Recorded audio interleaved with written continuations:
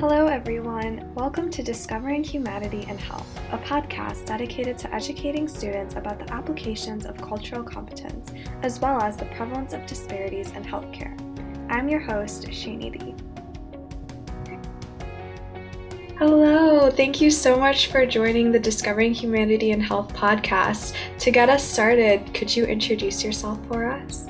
Hi, my name is Risa Williams. I'm a licensed therapist and coach. I'm also a book author. I'm the author of the book, The Ultimate Anxiety Toolkit, 25 Tools to Worry Less, Relax More, and Boost Your Self-Esteem, and the upcoming book, The Ultimate Time Management Toolkit, which will be in stores this summer. So thank you for having me. That sounds amazing. I can't wait to read your books. I also wanted to ask you, why did you choose to become a therapist? What led you to this path?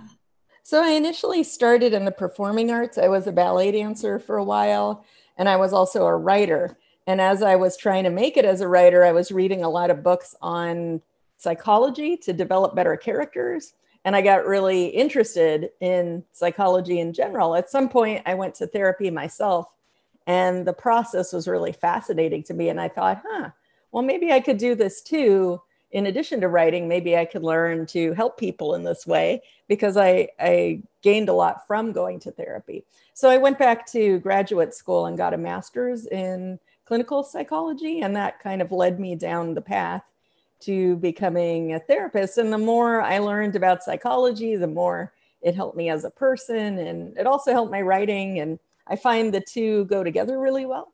I like to write now about psychological stuff, which I never saw coming, but it's just kind of the turn it's taken for me that I get to fuse both of those passions together. That's really amazing. So I recently took a psychology class at school, and I learned that there are different approaches to therapy. So I wanted to ask, what is your preferred approach?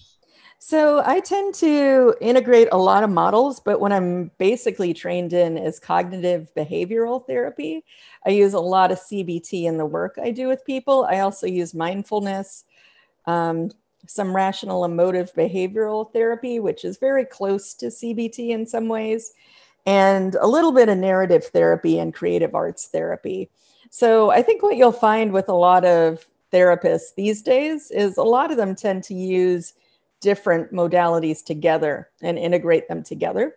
But CBT remains really popular with a lot of therapists. Awesome, that's great to know. So I know that I'm also a student as well, so along with the rest of our audience. So I just wanted to ask, what are your favorite time management tips? Because sometimes there's just a lot going on in our lives, and it can be hard to really focus on one thing. Yeah. So time management's become a huge thing. I think ever since the pandemic hit, a lot of people are having trouble focusing. A lot of people were doing Zoom school. People who are older than you, their colleges all went on Zoom classes as well. So I think it's been really tricky for a lot of people to manage their time in the last couple of years. And so people are seeking more and more tools. So a tip I like to give people is to start to see your time as something that you're emotionally experiencing, right? So certain things you're doing, it's not just about having a to-do list full of tasks that you're checking off. All of the tasks on your to-do list are affecting you emotionally in different ways. So someone might find, organizing their desks to be super stressful. Someone else might find doing math homework to be super stressful. I like to view it as, how stressful is a task for you to do?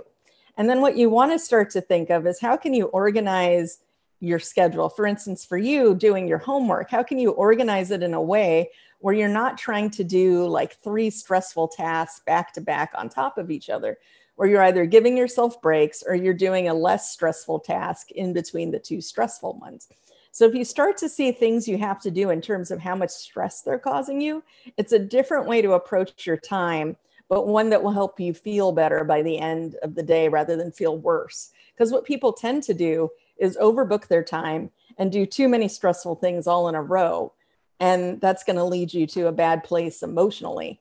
So if you're having trouble organizing your time or even getting started, it might be because you're trying to do really stressful things either all at once, too much together, or you maybe need to look at reversing the order of things so that you're ramping up to do the stressful thing first.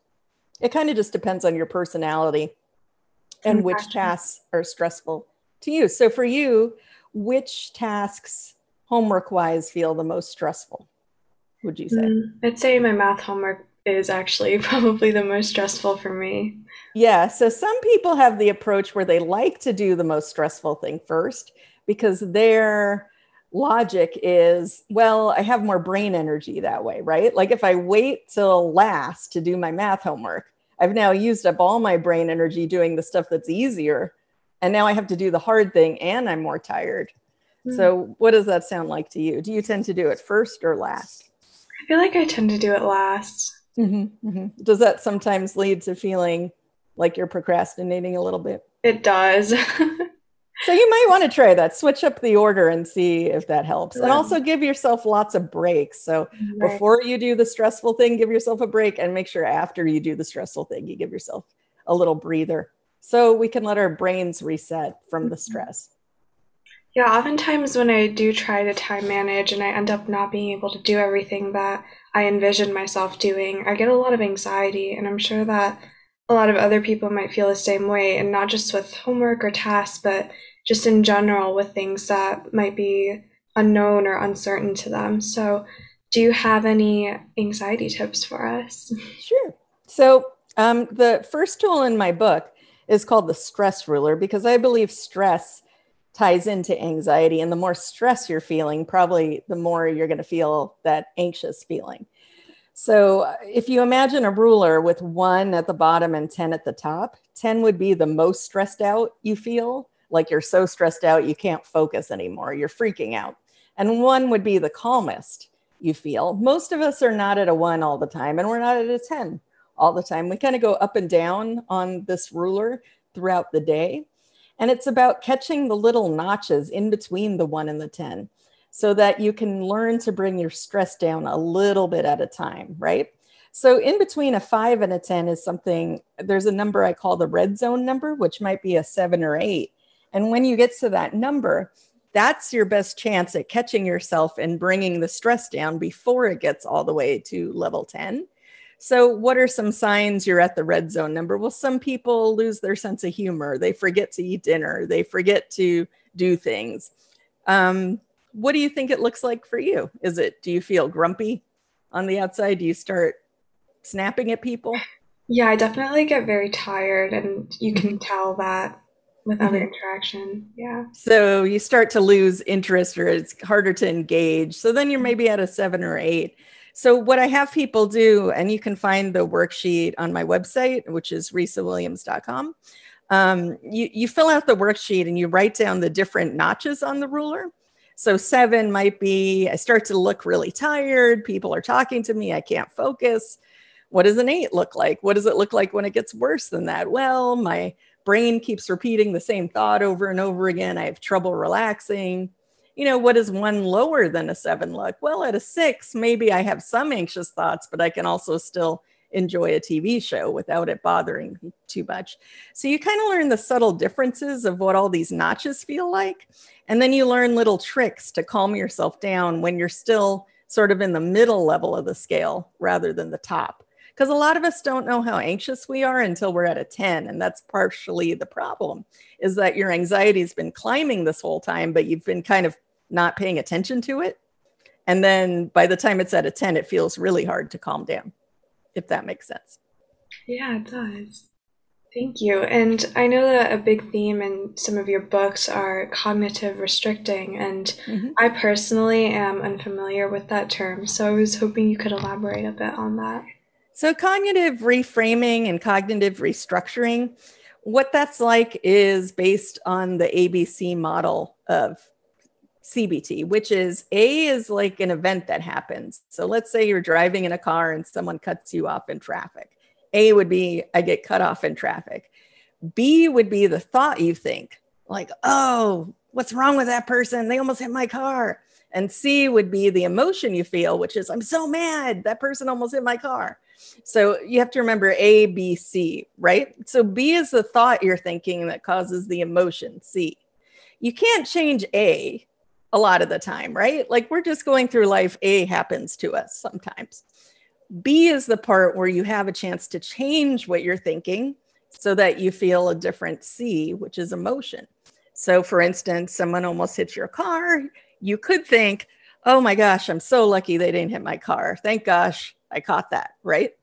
Then C, you'd feel like neutral, or you'd feel somewhat relieved instead of angry. Obviously, it's hard to do this all the time, but sometimes if you've had a bad day, you can kind of walk this backwards and think, I feel really bad right now. I'm so stressed out. Well, what was I thinking before this feeling happened that caused me to feel this way? And what was the event that caused the thought that caused the feeling? So in cognitive restructuring, we're looking at trying to shift that B, that thought that caused the emotion, so that we can feel a better emotion. Thank you. That was very insightful. And my last question for you is, do you have any advice for aspiring therapists? I would say definitely try going to therapy yourself and see if you like the experience from that end. It's also good to know what it's like to be a client too, because you're going to be treating people and they're going to have that experience, right? So you want to know what it's like on the other side of that. And I think a helpful thing to know about therapy is you don't just have to go to therapy when things are bad or when you're freaking out. Sometimes it's good to go to therapy to talk about good stuff, to learn how to say good things about yourself, to learn that there's somebody supportive there who's cheering you on, who's seeing the good things you're doing in life too. A lot of people have trouble talking about themselves in a positive way. So it can be a good experience to build your self-esteem, to have a safe place where you can say things like, I was proud of myself today. It was amazing I finished this project, or I did this homework, or I can't figure this thing out, but I'm working on it. To have a safe place where you feel supported is really important for our self-esteem. So I want to kind of tell people that this whole old-fashioned idea that therapy is just when you're in crisis is changing a lot. And a lot of people are going to therapy now to work on other things like goals, or how do I feel more successful or more proud of myself sometimes. And that's all valid too. You can go to therapy for all sorts of things like that. I would say the first thing would be to read a lot of books on psychology, read self-help books, and then try it out yourself and see if you like the experience before you embark upon it as a career. Thank you so much. I think that'll help a lot of people who are trying to get into this field, and you gave a lot of really great feedback just for students and people who deal with stress and anxiety on a daily level too. So thank you so much. Thanks, and thanks for having me, and thanks for being so curious and reaching out to people and providing this as a resource.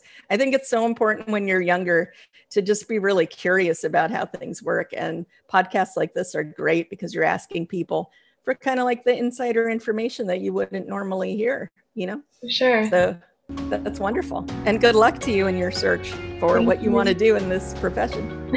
Thank you. All right. And that concludes this episode of Discovering Humanity in Health. Thank you so much for listening. Make sure to check out other episodes at www.humanityinhealth.org.